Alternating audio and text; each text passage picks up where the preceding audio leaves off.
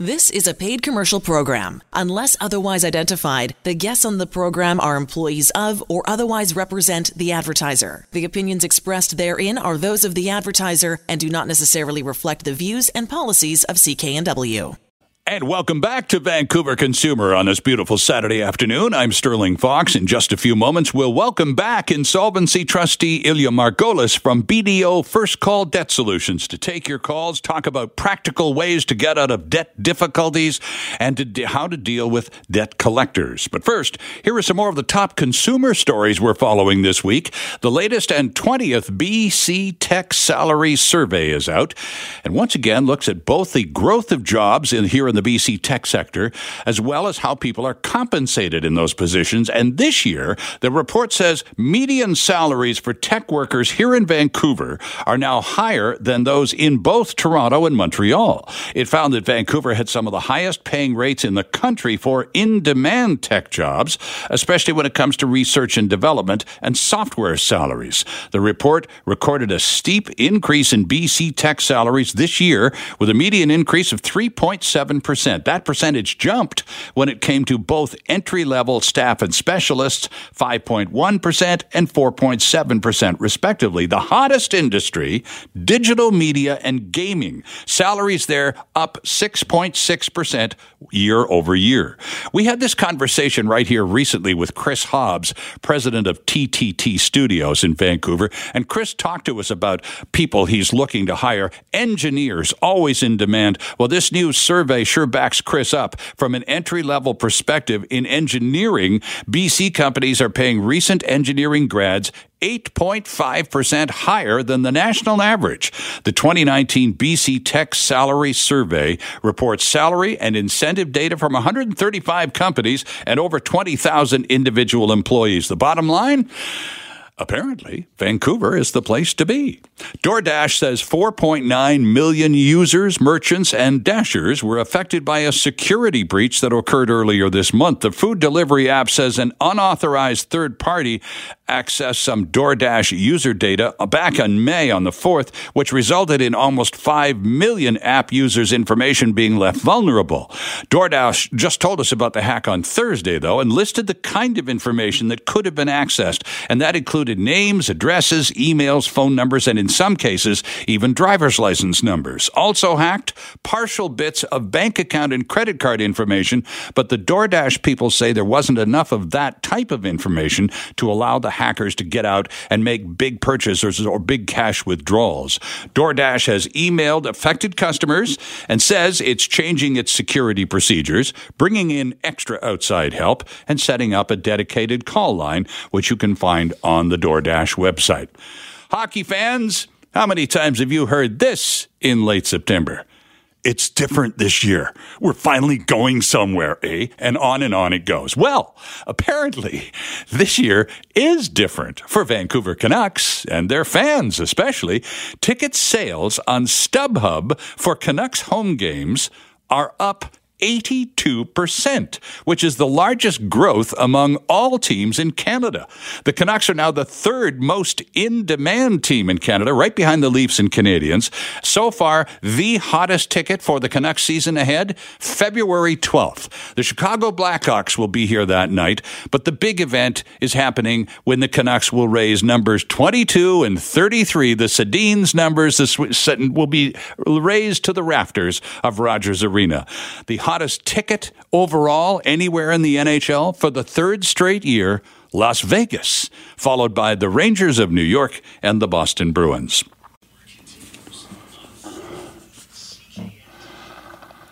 Welcome back to the program. It's the last weekend of September 2019. I'm Sterling Fox. Nice to be with you today. Ilya Margolis is back with us. Mr. Margolis is a senior manager and licensed insolvency trustee with BDO First Call Debt Solutions here in Vancouver. Ilya, good afternoon. Welcome back. Great to have you with us. Glad to be back, Sterling. Thank you. Just before we get down to debt collectors and all the rest of the stuff we were going to talk about this afternoon, the last time you and I saw each other was a few months ago. And as I recall, Mr. Margolis, you at that time were planning a wedding, your own. Has that happened yet? I know it's coming up soon, just about a month away. Oh, Exciting fantastic. times. Fantastic. So busy times in your life. Let's talk a little bit. I want to talk about debt collectors because as more and more of us struggle with debt, and there are certainly abundant numbers to show that is happening, Ilya, debt collectors become a factor in all of this. But before we get into that part of the conversation, tell us a little bit about BDO. Remind us as who you are, BDO First Call Debt Solutions. So BDO First Call Debt Solutions is one of Canada's largest and longest-serving debt solutions firms. We actually have offices across the country in small communities and in large cities. I help people here in the Lower Mainland along with my team. And at BDO, we're proud to say we help thousands of Canadians every year leave their debt behind. Mm-hmm. We know and completely understand that debt can be stressful and emotional, especially because overwhelming debt is often the result of challenging life experiences like illnesses, job loss, or marital separation. When someone contacts us for help, we arrange a completely confidential, no-obligation consultation to help them explore the options that are available for them, whether it's with us or elsewhere. Mm-hmm. And we completely recognize that making that first call isn't easy, but we're here to listen and help people find the debt solutions that are best suited to their financial situation with no judgment. Yeah. Why do you think it is? We all have our theories, and you and I have talked about this on the radio before, Ilya, but why do you think it is that first call is so darn difficult to make for so many people? A lot of people really do just feel guilty about the debt that they've built up, and they feel that, if they walk into a professional's office, that professional is going to judge them for that. And they're going to think that maybe, they're the worst person in the world. The reality is, that's just not going to happen. We at BDO have seen every kind of situation that's out there, and we're here to help and not judge in any way. Mm-hmm.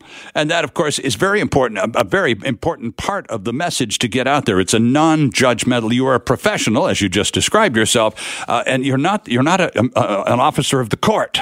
You're a debt consultant. You're an insolvency trustee here to help people, not sentence them or scold them for mismanagement, right? Now, as trustees, we are officers of the court. But again, that doesn't mean that we are there to scold somebody. We're there to help everybody come out to the best possible solution. That's true. And I suppose technically you are officers of the court. And also, there aren't very many of you. In Canada, as I understand it, Ilya, there are fewer than 1,200 of you insolvency trustees coast to coast. That's right. And that includes everybody that practices both on the sort of consumer side and the corporate side. So if we just separate out the consumer side, that's a much smaller number as well. Indeed. Let's talk a little bit about dealing with debt collectors, Mr. Margolis. Statistics showing more and more people are struggling to manage their debt, and we can talk about that literally for the balance of the hour. The surveys, the polling, the findings, the whole business about $200 away from a crisis in a lot of people's lives. Many households continuing to live paycheck to paycheck. Delinquencies are on the rise.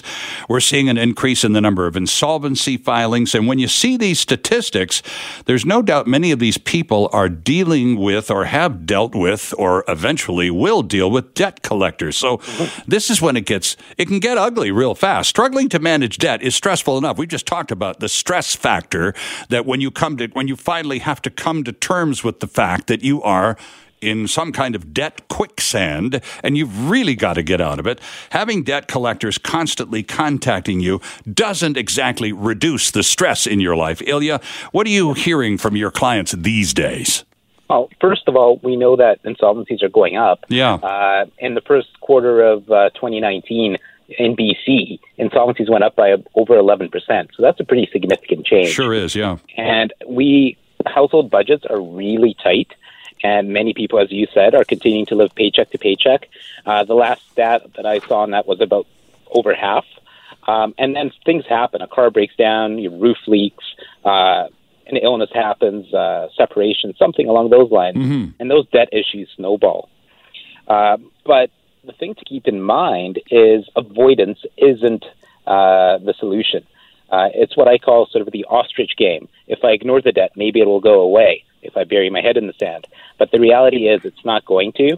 And, if you contact a lender, whether it's a credit card company or a financial institution, and explain your situation, they're often willing to work with you.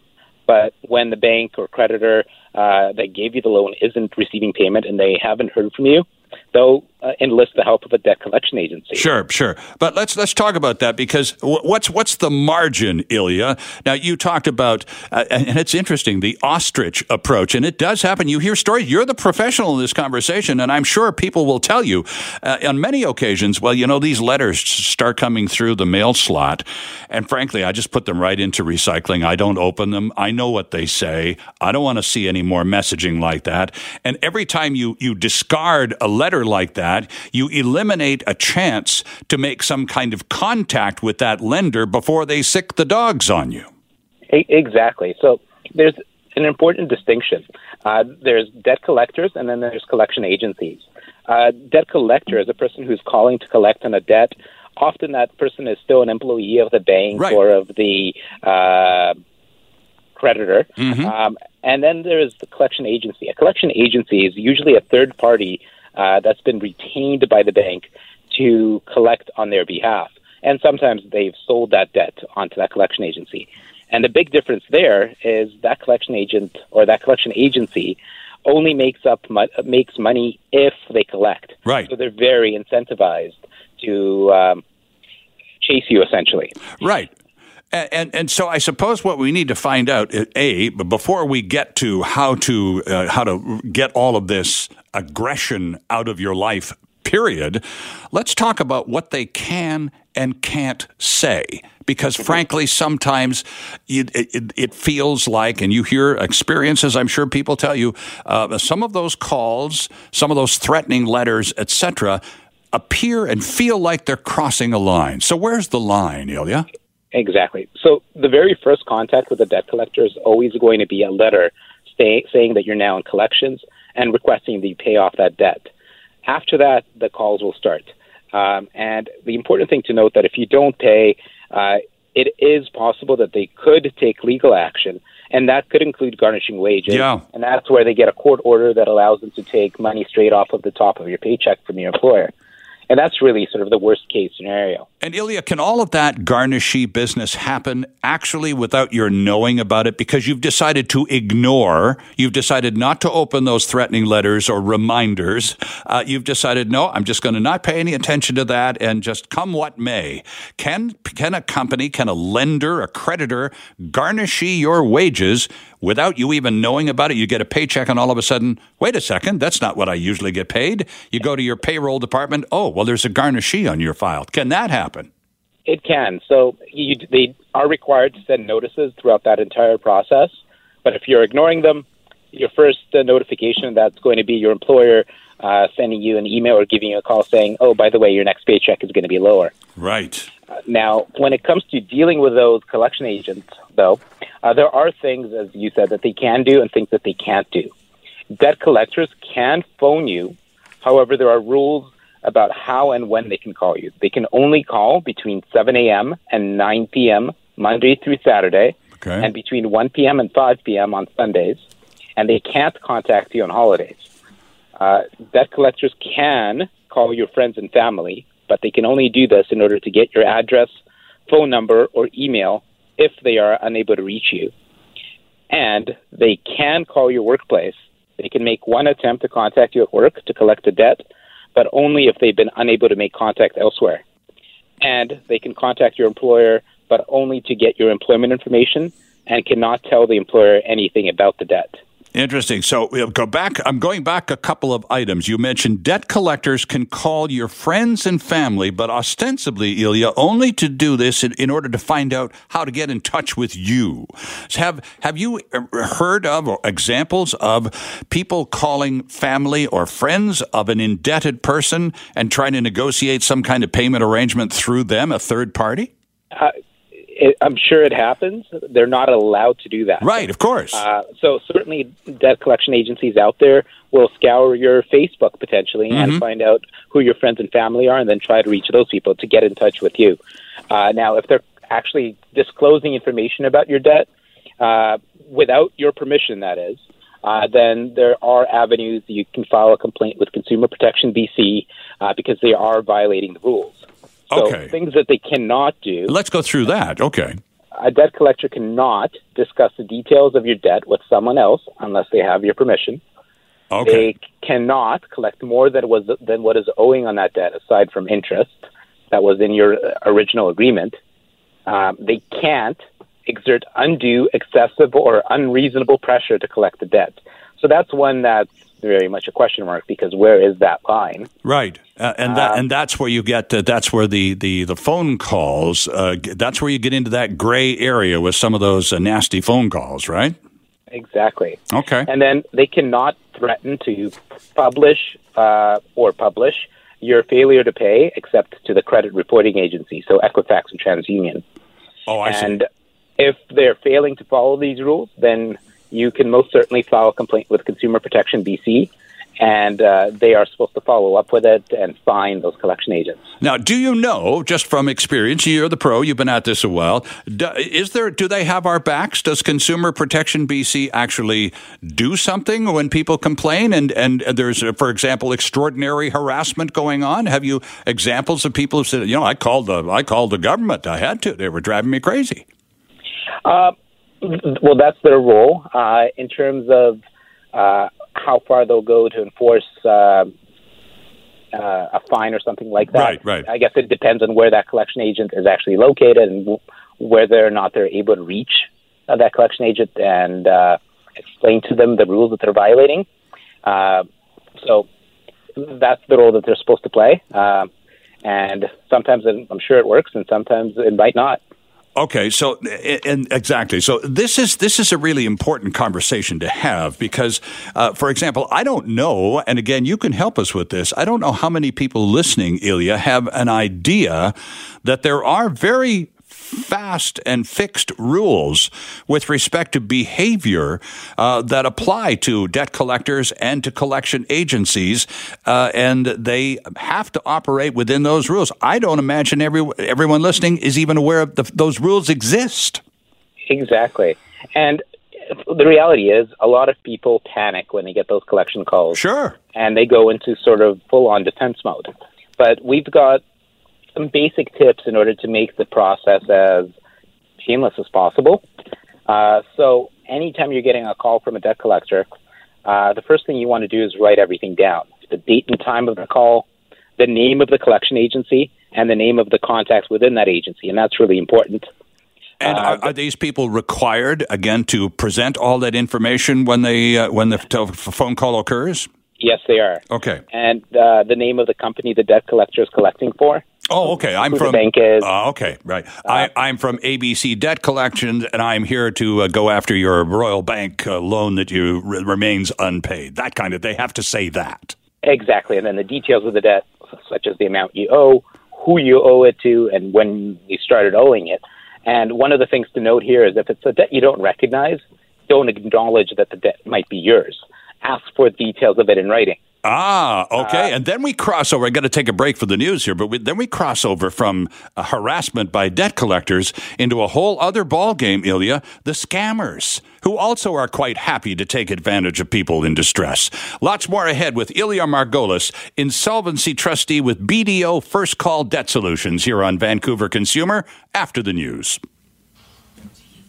Welcome back to Vancouver Consumer. A few clouds around Metro Vancouver, but a beautiful Saturday afternoon. I'm Sterling Fox. Joining me is Ilya Margolis. Mr. Margolis is a senior manager and licensed insolvency trustee with BDO First Call Debt Solutions here in Vancouver. Debtsolutions.bdo.ca is their excellent website, by the way. Ilya, just before we took the news break, we talked about what debt collectors can and can't do. We talked about the rules these people operate under in BC. And then you started to tell us what we, the consumer, can do when these people start to call. And as I recall, one of the bits of advice that you passed along to start that conversation before we had to interrupt you was making sure that when these calls start coming in, you write information down, day and time, name of the person calling, name of the agency they represent, and name of the company they're calling on behalf of to collect for. Is that right? That's right. And then, of course, you also, because then I talked about scammers, because they're not beyond taking advantage of people in distress. So you had a security item that you threw in at the end about the debt amount. Talk to us a little bit about that, a very important little security item, and then we'll move on. Oh, it's more so just making sure that you're not acknowledging a debt that may or may not be yours. Exactly. It may not be a scam. It may be that you might just have a similar name to somebody else, and they've completely reached out to the wrong person. Mm-hmm. So you don't want to take responsibility for it if it's not you. So in that scenario, you're asking for the information in writing for the statements, and then you can look at it, and if it is yours, you can deal with it.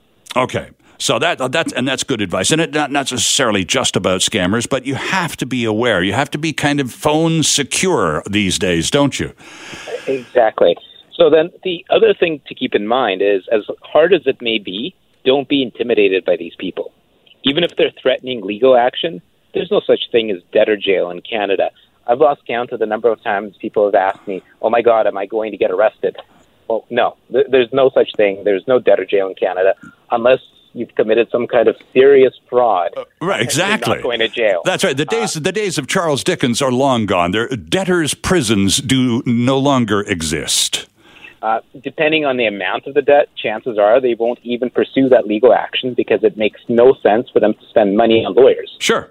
However, if the debt is substantial and you are working with the original creditor or a law firm representing them, they may pursue legal action, and that's when the wage garnishments and things like that kick in. Okay, right. And another thing that you mentioned, and I'd like you to just flesh it out for a second. If you decide that you're going to deal with this, okay, it's gotten past the bank or whoever your lender is, and now they've farmed your file out to some collection agency, and you decide, well, I'm really in it for it now, so I'd better get at this and deal with them before it gets worse. But once, and so you're trying to salvage your credit score. But I think it's important to understand, Ilya, once your file, your debt file gets passed along to that collection agency, regardless of what you do afterwards, your credit score has already taken a hit, right? It has. It's going to be impacted in some way, shape, or form. Now, it's not always that collection agency has reported it to the credit reporting agency right away. Right. It may take a little while for them to do that. So if there's a deal made prior to them having made that report, maybe your credit score hasn't taken that hit yet. But when you're dealing with these collection agents, there's a few options that you've got. One is if you do need the phone calls to stop, you can send a registered letter requesting no further phone calls and that they deal with you in writing only. And there is basically a form letter that you can download from the Consumer Protection BC website, and you send that off to them by registered mail, and phone calls should stop. Okay. Now, if you are negotiating with them, don't be pressured into making a promise you can't keep. Only offer a payment plan that you can realistically afford, because if you default on your repayment plan, you may jeopardize the settlement agreement, and the phone calls will begin again, and you're basically back to square one. Okay. So again, you're talking about the individual attempting to do the kind of work a debt insolvency trustee professional like yourself does. So let's carry on and assume that the individual has courage and a solution, and they say, "Well, I'm going to offer you X% on the dollar for my outstanding amount." Mm-hmm. Now, you can offer a lump sum settlement for less than the full amount owed. Yeah. However, before you send them any money, you have to get a letter of settlement in writing, basically saying how much you will pay, when you will pay it, and that once you make that final payment, you are fully absolved of any debt. So the debt's gone. And that's so very important because we hear this all the time. Somebody will send one of these collection agents money based on a verbal agreement, thinking that they're done, and then they start all over again, and suddenly this collection agent has no record of such an agreement. So having it in writing is vital. Of course, now this, and this all makes perfect sense. But again, in a lot of cases, Ilya, you're dealing with people who have avoided any kind of contact, written or otherwise, with their creditors for quite some time. So in a lot of cases, this simply doesn't apply because people aren't interested in renewing contract. They've already feel that they're beyond that. Yeah, well, now, one of the benefits of doing it at that stage, informally, is sometimes these collection agencies will literally settle for pennies on the dollar. Okay. Now, if you do settle with them, the other thing to keep in mind is never send cash, because you do want to have that paper trail. Mm-hmm. Now, I would encourage anybody listening who is feeling the pressure of persistent phone calls from debt collectors or collection agencies and can't reach an agreement or doesn't want to reach an agreement directly with them, to get help from a debt professional as soon as possible. Yes. A licensed insolvency trustee like myself will listen to the situation and explain the various debt solutions available so you can choose the option that works best for you. It might be a consumer proposal. It might be a bankruptcy. Some people might be reluctant to reach out to a debt professional because they believe that if they settle on their own with a debt collection agency, it won't impact their credit profile, as we talked about before. Yeah. But usually that isn't the case. And once a credit collection agency has reported it, your score is down, and there's no way to quickly rebuild that. Interesting. So you talked about a couple of remedies. One was filing a bankruptcy, and the other was something called a consumer proposal. And I'll bet you a lot of people who come to you and your colleagues at BDO First Call Debt Solutions, Ilya, are convinced they are so far behind the eight ball, the only option available to them is bankruptcy. And I'll bet you more than a few of them are surprised to discover, no, it's not the only option at all. Yeah, with a lot of consultations that I do, I sit down and ask the person, all right, well, what can we help you with? And the answer that often comes up is, well, I'm here to file bankruptcy. Mm-hmm. And that's where we start asking a lot of questions. Because in a lot of cases, bankruptcy really is the option of last resort. And a consumer proposal, which is essentially a settlement with the creditors, is a better option for people. And I'll quickly explain what both of these are. Okay. In a bankruptcy, a few things happen. Certain things that you own do transfer to the trustee for the benefit of the creditors. Now, the majority of the assets that the average person owns are actually protected from seizure. So things like a car with equity up to $5,000, and very few people have more than $5,000 worth of equity in their car. Mm-hmm. Equity in a home of up to $12,000. RSPs contributed over a year ago. Pension plans, furnishings, those are all things that are protected from seizure. So if someone's filing a bankruptcy, no one's taking those away. And then there's a calculation that's done depending on household income and household size that determines how much actually has to be paid during the course of a bankruptcy based on income. Okay.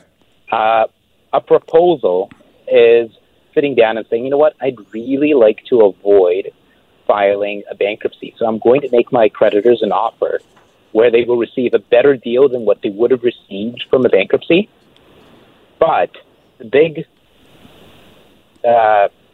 difference is you're making that offer over a period of up to 5 years, so that makes the payments very manageable. Right, okay. And the key is it's a better deal based on your situation on day one of filing.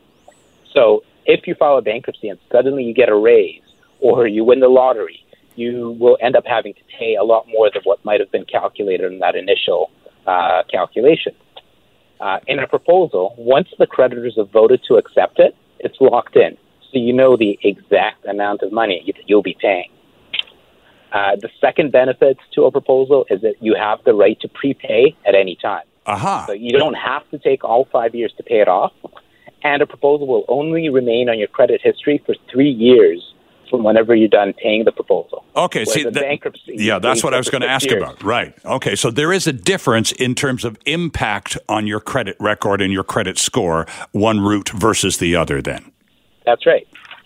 So the consumer proposal being the lesser of the two in terms of impact. It's potentially a much shorter impact, and you're able to start rebuilding credit much quicker than you would have been in a bankruptcy. Basically, you do have to wait to be released from a bankruptcy before you start building up new credit. Oh, okay. Whereas in a proposal, about 6 months into the process, you can start taking steps to start building up positive history again.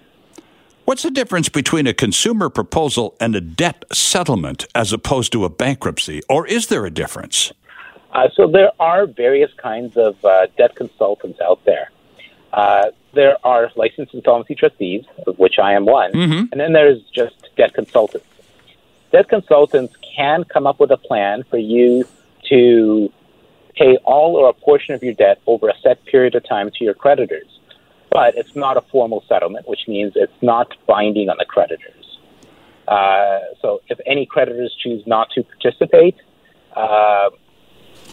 there's nothing to force them to. So you might have had a settlement with one or two, and then you've got numbers 3 and 4 still chasing you, which sort of defeats the entire point. And from another perspective, in most cases, informal debt settlements are not regulated in any way. So you would be paying funds into a consultant's office, but you don't necessarily know how that money is being used, where it's being stored, and when and how it's going to be distributed to your creditors. You know, we talked about scammers a few minutes ago for an entirely different reason, but, you know, there are less than scrupulous people on the internet who offer themselves as debt counselors or whatever, and some of them, Ilya, are considerably less reputable than others. That's right. And it's important to remember that trustees are very regulated by the Superintendent of Bankruptcy, which is the department of the government. They do come in to trustees' offices and review our books, review our files, make sure everything's being done according to the letter of the law, essentially. Now, you mentioned, and rightfully so, you corrected me, because in fact you are an officer of the court in your official capacity, because the agreements that you create between lenders and creditors are legally binding. What happens if you successfully negotiate a consumer proposal and you're on your way to finally digging yourself out of that enormous hole you've been living in for the last few years, and something bad happens and you can't keep up the payments? Then what? Well, the first thing you want to do in that kind of situation is call the trustee and talk and see if there is a solution possible. Okay. There is some leeway in terms of the payments that are being made, that they can be missed while you get back on your feet.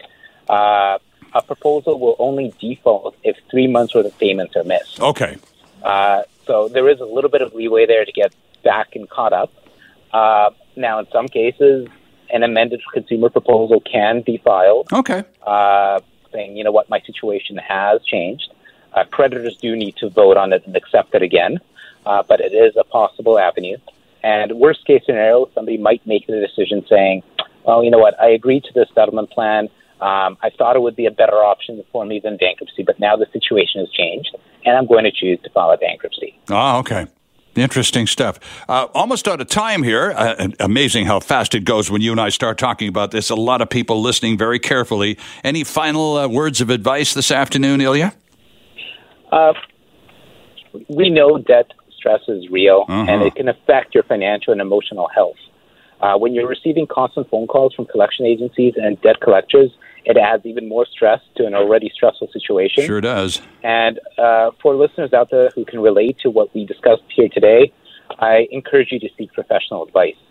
It's important to know that there are solutions that can help you resolve your debt and put an end to those phone calls. You can go to our website at debtsolutions.bdo.ca and set up a confidential, no-obligation appointment. Licensed insolvency trustee like myself will listen to your situation and explain the various solutions that are available to you so that you can choose the right solution for your situation. At BDO, we help you leave your debt behind.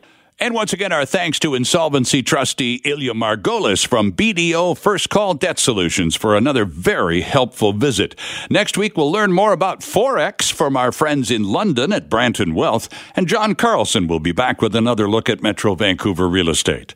Time now for Duly Noted, and this time, our producer Ben Dooley has a look at changes to room booking rules at Vancouver Public Library.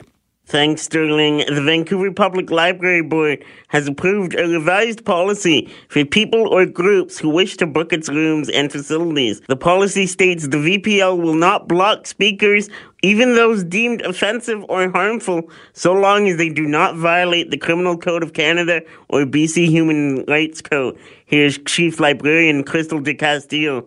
We'll deal with each of the decisions for rentals on a case-by-case basis. The decision will be made based on whether someone has a history of violations of the Criminal Code or the BC Human Rights Code. The move comes in the wake of a speaking engagement by controversial feminist Meghan Murphy in January.